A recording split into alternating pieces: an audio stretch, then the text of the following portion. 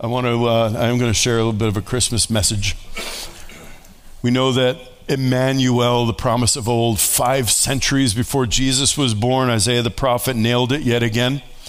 And he said the one that would come, the promise of God, would be Emmanuel. A child will be given, a sign will be given, a virgin will conceive, and he shall be called Emmanuel. That was an unprecedented concept. Other than the temple of old, the tabernacle of old, they knew that God's presence would dwell in their midst, but it wouldn't be a child who was born who would embody Emmanuel. That was a radical, wild thought. And you read the ancient rabbis, which I've done, they had no clue what to do with that. They certainly didn't have a clue when he actually came and showed up. They said, there's no way that God could be your father, Jesus. How could you claim to actually be the Son of God? It's why the rabbis anyway, the Pharisees, crucified him. That's what offended them, that God would take on flesh. It still, every Christmas, blows me away. Fresh. That God loved us enough not to remain a distant God like all the pagan gods who are just like a belief system of some sort or a set of doctrines and behaviors to be lived. But he said, no, I want you to know I'm so real. I want you to be able to touch me. I want you to be able to feel me. I want you to know that I'm also going to feel what you feel and experience what you experience. That's the kind of God that God is. And that's why every other God, whatever the beliefs are, they fall so short. That's such an understatement of how short all the pagan gods and all the gods that we've created out of our own imagination fall. He is that glorious. He is that amazing. He is that unpredictable. He always has been, and he always will be. And so he did become embodied. Can you imagine? I love that song, Mary, Did You Know? Dude, have you heard Maverick City Music sing that? I noticed it's got like 2.5 million listens on Spotify. I'm responsible for half of those. I've loved that song since I've been in Christ. And it's just a fascinating thought of Mary and Joseph here, knowing what the angel said, knowing what this baby was going to be, to look at a baby's face, crying, nursing at Mary's breast, and to think that that is the fullness of the Godhead. How many know it would have been ridiculously humiliating for the Lord of heaven and earth, the God of all creation, to take on any fleshly form but a helpless baby born into an impoverished family in a back of the hillside hick town called Bethlehem?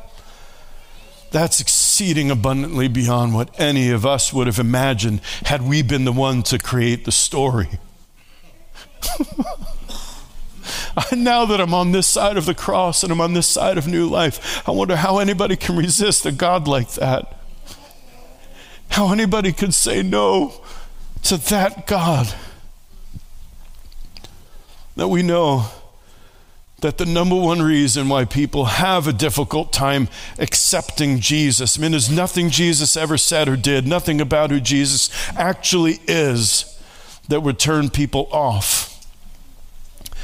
But we, the people who embody Jesus today, have many times done a marvelous job of turning people off. I experienced it the other night at our town hall meeting there about that petition, about the drag show. I went over and greeted everyone who was on the other side of the petition. Embraced the host of the event herself. She's a friend. Crystal's a friend of mine. And just looking into their eyes, they were so absolutely terrified. Because here's the pastor who's going to speak on behalf of a petition that they viewed as being all kinds of phobic and hateful and all of that. But I've made them look into the eyes of love. And I made them see this, what it looks like when you're so caught up with a Jesus who loves those that are broken, who loves those who are so destitute, that he not only became embodied, but he said, I'm going to go up on a cross whether you accept it or not. I'll die for you, whether I just die naked and alone. He still would have gone to that cross. And so Paul exhorted the church in what I believe is his most, Romans is a phenomenal letter, but Philippians is like his magnum opus. It's this amazing book. It's just the embodiment of all of what Jesus is, what the church is, what his love is all about. And right dead smack in the middle of it, he spoke to a very mature church. The Philippian church was one of those that Paul just seemed like he had a special kind of relationship with them. The way he talks in that letter, it's just amazing. And he said, have this attitude in yourselves, which was also in Christ Jesus. Has anybody else ever needed an attitude adjustment party? And all you who didn't raise your hands, you probably need one today. No, I'm just... Who, although he existed in the form of God, did not regard equality with God something to be grasped. In other words, Jesus, the man Christ Jesus, Jesus of Nazareth, the fullness of God in bodily form, that Jesus did not have to grasp after becoming God. He didn't have to fight for it. He didn't have to attain to it. He already was God in bodily form. And he knew it. From age 12, he knew he referred to God as his Father. He didn't come to know that as an adult. So by the time he started ministry at 30 years old, 18 years he'd walked with the revelation at least. I am the embodiment of the Father. I am the begotten. I am what was on the inside of the Father, now on the outside in bodily form. Jesus knew that about himself. Now, if there was anybody alive who ever deserved to be the emperor of the world, it was Jesus. If there's anybody alive who ever deserved to say, you're all my slaves now to do whatever I tell you to do, it was Jesus. If there was anybody alive who ever actually deserved the kind of praise that we give to kings and authorities or sports figures or celebrities, no. Look, I've been to football games. I have seen tens of thousands of men worship. When the ball goes across the goal line, every hand's in the air. No matter how cold it is out. You could hear the shouts from a mile away. I literally tried it one time. We used to go to Foxborough Stadium for Patriots games. I brought a van full of kids from the inner city. You could never park in the parking lot because it would take you 5 hours to get home at the end of the game. So one time I parked a mile away. We got out. We were late. I could hear the roar of the crowd from a mile away. We praise all kinds of things, but the only one who's ever been worthy of praise, he came and we put him on a cross. Not a cross because he was some sad sack martyr.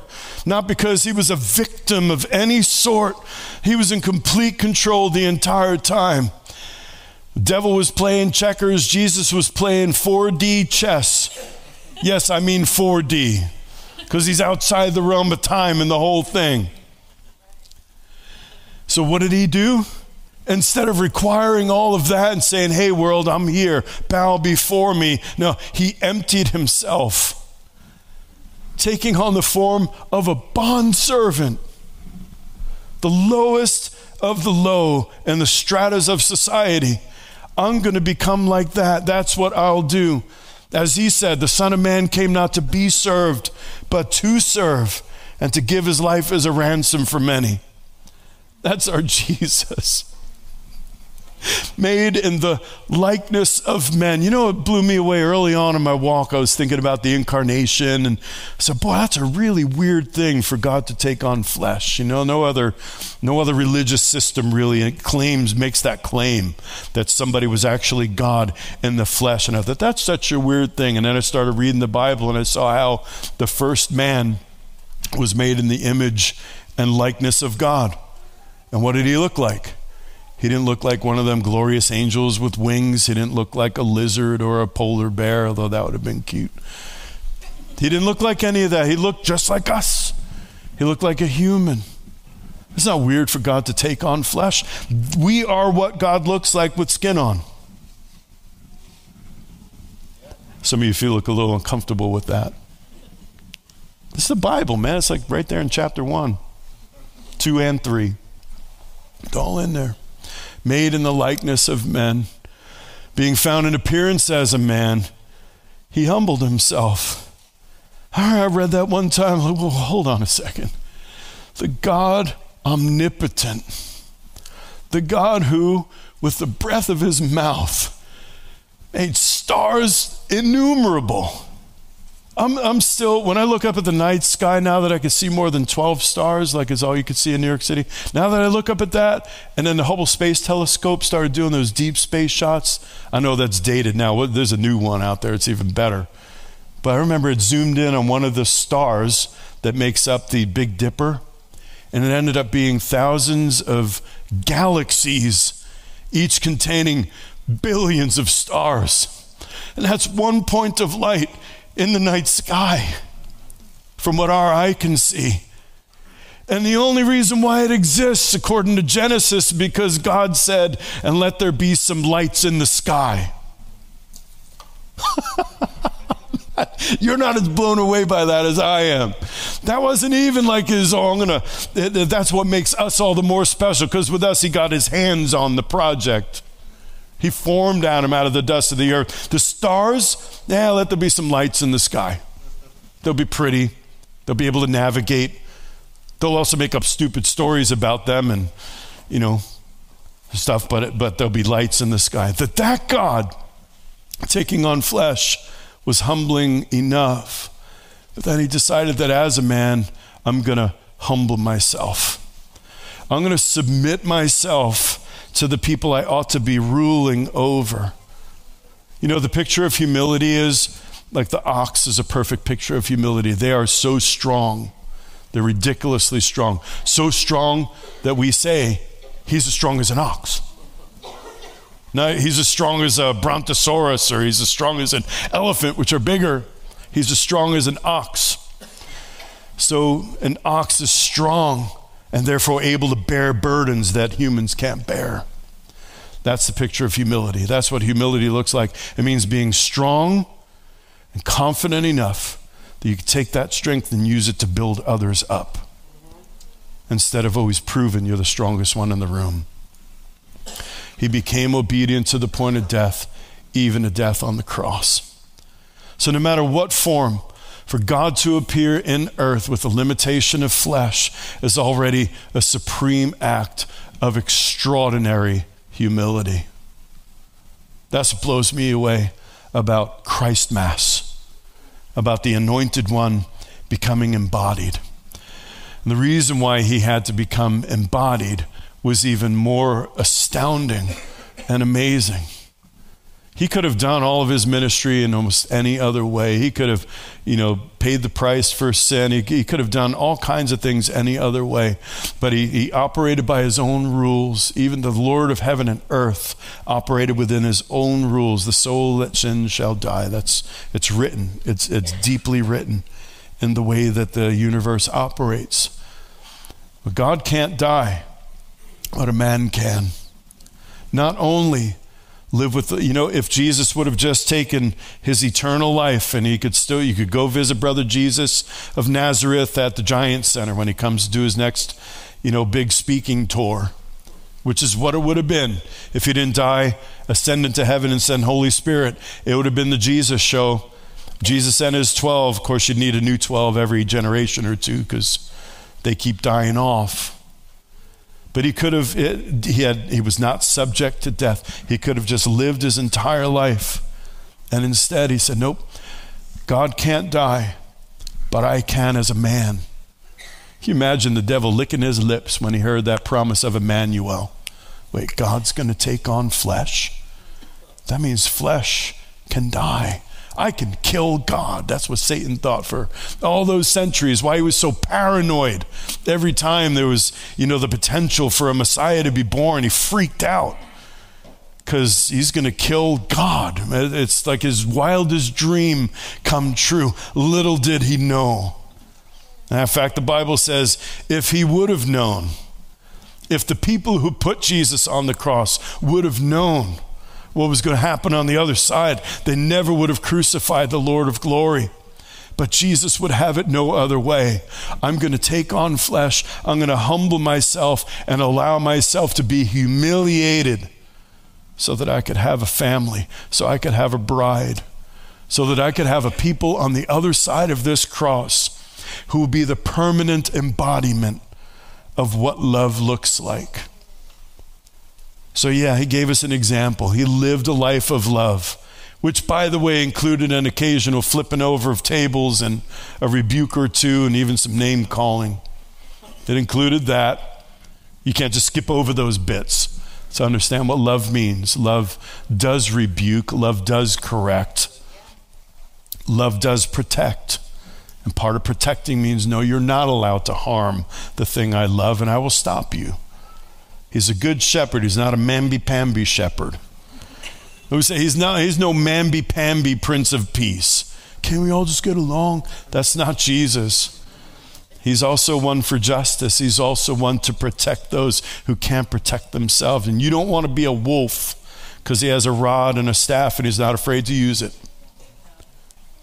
But he embodied love in such a way that we could look at him, read the words that he taught, become the embodiment of it, and today Emmanuel is still very much with us in physical form through the body of Christ. That's what we're called to be. I know some of you were there on Wednesday night at that meeting. I don't know if some of you maybe watched the live stream. I had no idea the news was going to be there. I probably wouldn't have signed up for it. When my friend called me and said, by the way, the news is going to be there, and this has gone on some national news too, I understood the meaning of, and the blood froze in his veins. That's what it felt like at first. For a few minutes, I think if I was looking at myself, I got whiter than I ever get in the middle of winter. And that the Lord filled courage back again and reminded me, Lord always talks to me in New York. That's still Holy Spirit's native language to me is New York. Would you just get over yourself? You know, it's not like you're being thrown to the lions or being crucified upside down. People are going to say mean things. Come on now. That's how courage began to rise up in me. Would you just get over it already? I hung on a cross for you. You got eternity with me. So I went across the room when I walked in and I hugged Crystal. She hugged me back.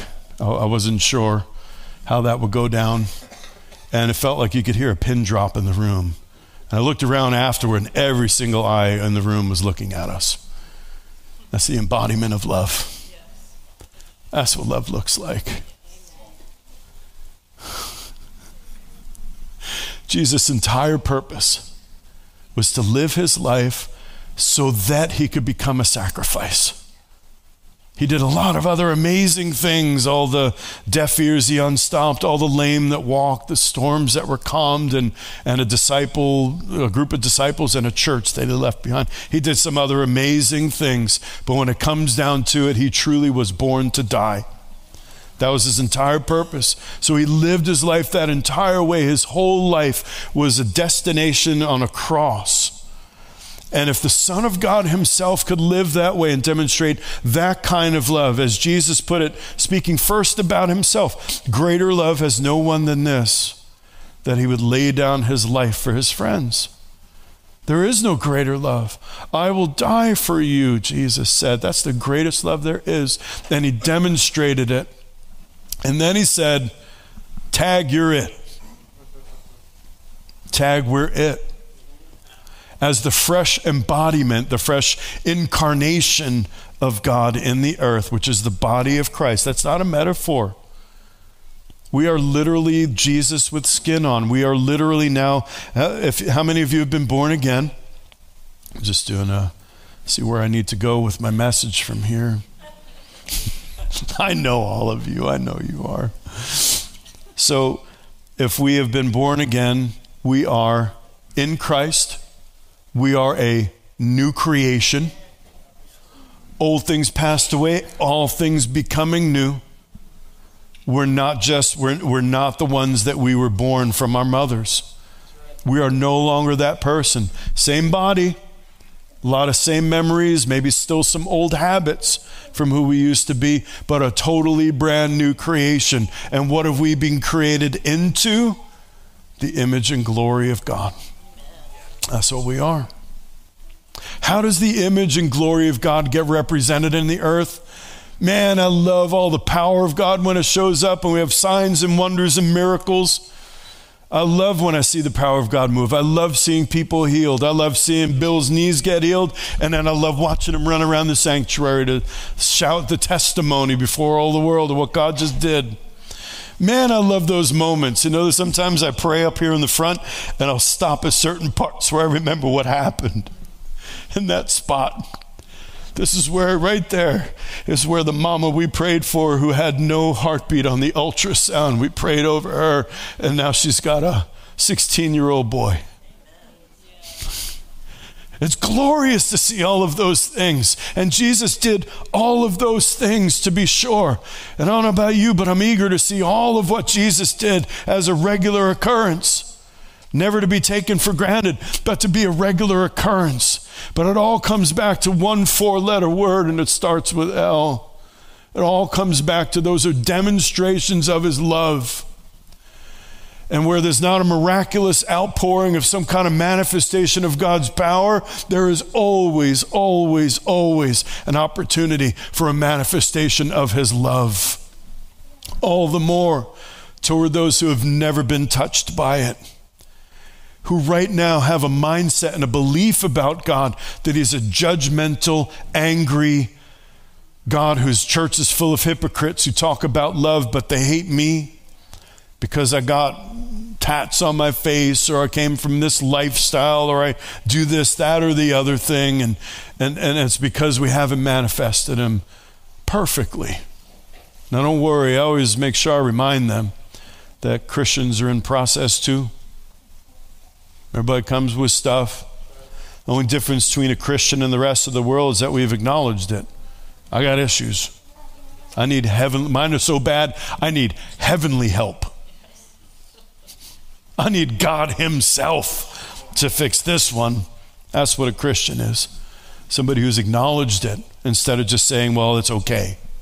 I'm going to make that now. I'm going to move that over to the box of righteousness now, rather than deal with how hurtful it is. And so when John wrote to his friends, and just a beautiful letter in 1 John 4, he said, "Beloved, let's love one another.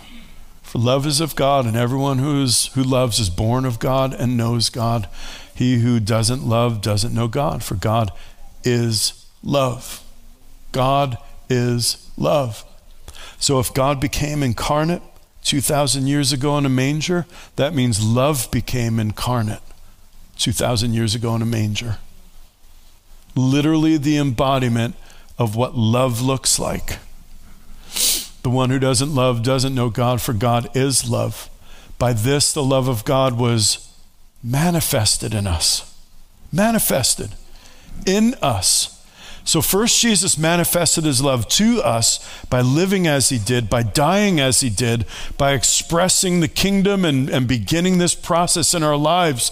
But now it's the tag you're at stage of now his love is manifested in us. So there's something on the inside that's meant to be poured on the outside. I got to tell you something, guys. You walk the streets of Millersburg or get around in the town, there are so many people dying to be just loved. The simplest thing, like a sincere hug with sincere eyes, not of judgment, but of actual love. I started watching some of the drag videos of, this guy that's coming to do the show, and I wanted to be educated enough to know. I don't think that's ever going to be a temptation for me, so I felt like I could go and look into it a little bit so I'd know what I was talking about. And I found myself at first being a little repulsed by some of the sexual stuff the guy was doing, but I found myself at the end having genuine compassion for this guy. To go deep into something like that, there's got to be something so broken on the inside, and if we could learn to identify the broken rather than the fruits of that brokenness and how it offends us, oh, the people we could love. Oh, the people who will come to know a Jesus who said, I don't need you to do anything. I'm going to go on this cross for you, and I'm going to make a way where there is no way through the veil of the temple to the Holy of Holies so you could be restored to my presence. I'm going to make a way back into the Garden of Eden, and you don't have to have a sword fight with a cherub to get in there. I'm going to do that all for you, regardless of whether you ever walk in that door or not. How many of you know when we minister the love of God under the condition, and again, this is whether we acknowledge it's a condition or not, under the condition that you do something in response to me, or else I'm cutting you off, you're a lost cause, I'm moving on to somebody else. What about the tireless love that Jesus exercised when he pursued you and me? What about that tireless desire to see prodigals come home, to see people once again enjoy the Father's house instead of being afraid of it because there's an older brother standing at the gates like this? Instead of the voice being, I know what you did, and you're going to have to show me some fruits of repentance. How about instead, like the Father, the slightest turning of the gaze toward the Father's house, and we're bursting through the doors with a robe and a ring and shoes and an embrace. How about that? And for you, don't worry about the response. Whatever the response is going to be, they'll answer to God for that. They'll have to say, yeah, Father, I was loved with a perfect love by somebody who I offended and tried to hurt so badly, but they responded in love to me. Now they're going to stand before God and say, yeah, those hypocrite kids of yours. I believe God can replay a tape. Here, there I am still saying tape. Replay the TikTok. It's going to be longer than a TikTok. Let me replay for you. I believe the Father could say, should be able to say, of all the times my people loved you, even though you were really mean-spirited and hurtful to them. Let me replay the tape of all the times that I expressed my love to you through so many different means, and you were so offended you didn't even notice. That all along I was sending my people to express my love to you without conditions. This is what we're called to.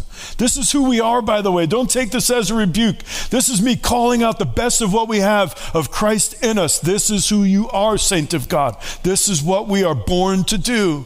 Jesus was born to love and then to die, expressing his love in the greatest way it could be expressed. You and I were born again so that we can live a life of love, and then when we rest in peace.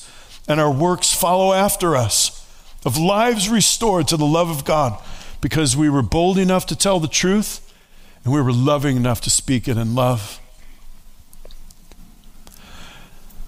So by this the love of God was manifested in us, that God sent his only begotten Son into the world so that we might live through him. Begotten Son, as opposed to all of us who are sons and daughters by adoption. Begotten simply means it came from the inside of God. God had a baby, and his name was Jesus. A baby is the substance of what's on the inside of a mother. Always a miraculous thing to me. And man, I would have loved to talk. I can't wait to talk to Mary one day. What was it like? I mean, I've been with a pregnant woman 6 times over. Same woman, 6 kids that we have together. What's it like to feel the incarnation of God, the fullness of the Godhead when he kicks, when he rolls over, when you're trying to sleep? What's that like? What was it like, Mary, to carry knowing that I've got something on the inside who already is so much the Son of God that John the Baptist in the womb of his mother knows I am in the presence of God right now, and starts kicking her all like crazy on the inside. What's that like? Begotten means whatever was on the inside of the Father, let me show you what it looks like. And it's Jesus. He who has seen me has seen the Father, Jesus said. So Jesus is what God looks like with skin on, and he lives that way. And now it's us. There is no greater purpose in life than to be part of the embodiment of God himself. Now, I don't know about you. I didn't understand all these things when I was born again. All I knew was that the Father was offering like an amnesty day. Like you don't have to pay your library fines. Anybody ever have their library card canceled for overdue library fee? I did, but I didn't know that, to be fair, I didn't know. I forgot. Those books had gotten lost in the thing that's the Blair House. There's so much stuff when you have 6 kids, and they got lost. My library card was canceled. But I found out, didn't you love when there was Amnesty Day? Maybe some of you don't take books out of libraries. if you take books out of libraries and you have ADD at the same time, you know what I'm talking about. Because you get the notice in the mail, like, I don't remember taking out that book. And there it is, like half read under the coffee table, and it got buried under stuff like that. All I knew when I was born again was that God said, hey, you can come in if you want to. Just repent, turn around, come on in. And that's about all I understood at the time. The prodigal son, you can come home now. And then I found out all these other things, that life was about to take a turn for exciting and unpredictable, more so than I ever imagined. And I got a pretty good imagination. And it's been a wild ride ever since. So we get to be the embodiment of that God, the one who was love incarnate. Embodying God means living a life of love. It's that simple. What is love? It means viewing our existence and purpose. There's so many ways to define love, but here's one I'll submit to you to add to your list of all the other great things about love. You know, I grew up very confused about love because I grew up in the 80s. What's love got to do with it? You know, 80s was a very confusing decade for music, and if it was in your formative years.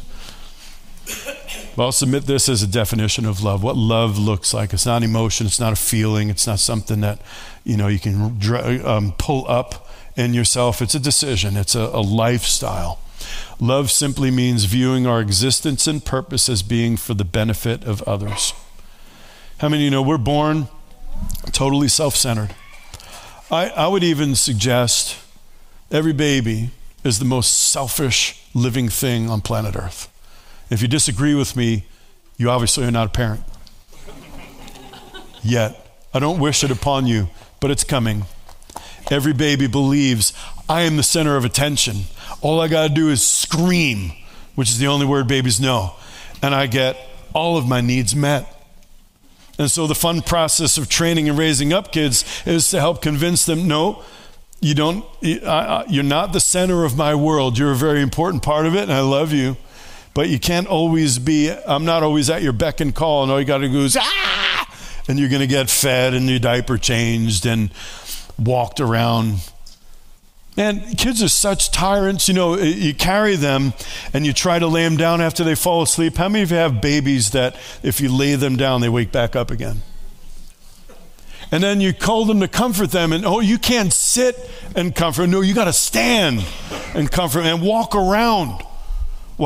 Anybody else? Not all of my kids are like that, but the ones that are, I mean, you wonder why parents look so exhausted? That's why. They're tyrants, babe, they're tyrants, but we accept it because they're babies, they're toddlers, they're 2-year-olds. But how many of you know by the time you get to be a little older, we're expecting that your life becomes not just a one-way street of the world exists to meet my needs, but we're expecting now, little by little, as you mature, you're going to begin to consider other people in what you do, and even consider sometimes deferring your own needs for the needs of others. That's love. If I would suggest one goal of the process of maturing in Christ, it's to go from being self-centered to being other-centered. How do you know somebody is maturing in Christ? They're always thinking about the other. They're always thinking about, how can I be a net benefit in every situation I'm in? How can I give more than I take? That's the question that a mature adult asks. And we're all in process. All of us, I don't care how long you've been in Christ and how old you are, we all have moments where it's all about me right now. I want my needs met. Some of you don't. Ask your spouse. Look, we do. We all, get real, we all have moments like that. That's why I would submit to you that becoming perfectly Christ-like means I never demand that somebody else meets my needs. I am always looking for how I can be a blessing. And when we get to 100% on that scale, congratulations, you become just like Jesus. And next week you preach. So I'm going to just leave you with this closing exhortation that we would be the embodiment of Christ. And this Christ Mass would become that our life shouts, Merry Christ Mass, before we even need to say the words, because you just encountered a carrier and an embodiment of the Lord Jesus Christ. So the beginning of that passage in Philippians that I read sums it all up. Therefore, if there is any encouragement in Christ, if there is any consolation of love, if there is any fellowship of the Spirit, if any affection and compassion, make my joy complete by being of the same mind, maintaining the same love, united in spirit, and intent on one purpose. What's that purpose? Do nothing from selfishness or empty conceit, but with humility of mind regard one another as more important than yourselves. This is when I get into discussions with, my atheist friends or pagans or whoever, I'll always ask this one question. I understand that you've been offended by Christians and there've been some things, but can you tell me all of the doctrine, what it means to live life the way Jesus taught us to live life? Not the way that this has been twisted and misused over the years in ways that are pretty obvious. Like when you're discussing with somebody, what about the Crusades? What about the what do you call them? The Inquisitions. What about all that? I said, you really mean to tell me that a simple reading of the Sermon on the Mount would lead you to conclude that to get somebody to come to receive Jesus as their Savior, you should put them on a rack and tear their bones apart? For real. There's no part of what's taught in the Scriptures about how to live life that isn't the way the whole world ought to live. Whether you believe in Christ or not, live a life of love. Love your neighbor as yourself. Bless those who persecute you. Tell me what nation on earth wouldn't be immediately and immeasurably improved by living that way? There is none. The problem is that we don't live it out that way. The problem is that when the world looks, they don't see that embodied. So let's commit ourselves this Christmas to saying Christ in me is going to be a Christ mass, a Christ revealed by the way I live my life. Do nothing from selfishness, where was I? Or vain or empty conceit, but with humility of mind regard one another as more important than yourselves. Do not merely look out for your own personal interests, but also for the interests of others. Can we stand to our feet? And all of what I just shared is not for you to put in a basket that leads to religious striving. Do not allow the enemy to take the words that you heard today and twist them into shame on you for the times you fell short in that. All I could say is that if you've ever fallen short in love, welcome to the family.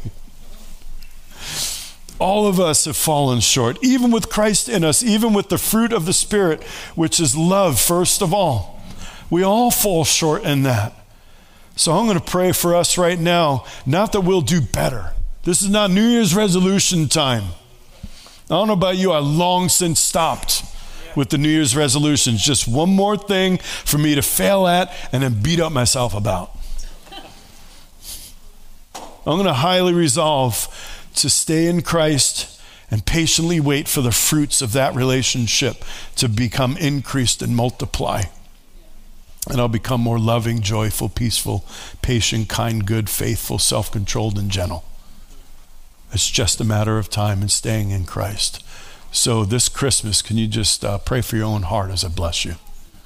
This Christmas, I speak to you in Jesus' name. Merry Christmas. May the embodiment of Jesus come so naturally to you. May the embodiment of love come so naturally to you that you find without striving, you're able to love your enemies. You're able to love those who are assailing you. You're able to love those that you're afraid of, whose lifestyle may repulse you. May you find it easy, as Jesus did, to become known as he was falsely called, a drunkard and a glutton and a friend of tax collectors and sinners. I pray that you will wear as a badge of honor that the Lord loved you and trusted you enough to send you to the ones that are some are difficult to love, and some of them have been so rejected that they reject you before you get a chance to reject them first. May you find that love easy to flow out of you as Christ pours himself afresh into you this Christmas. And I say to you, Merry Christmas in Jesus' name. Amen.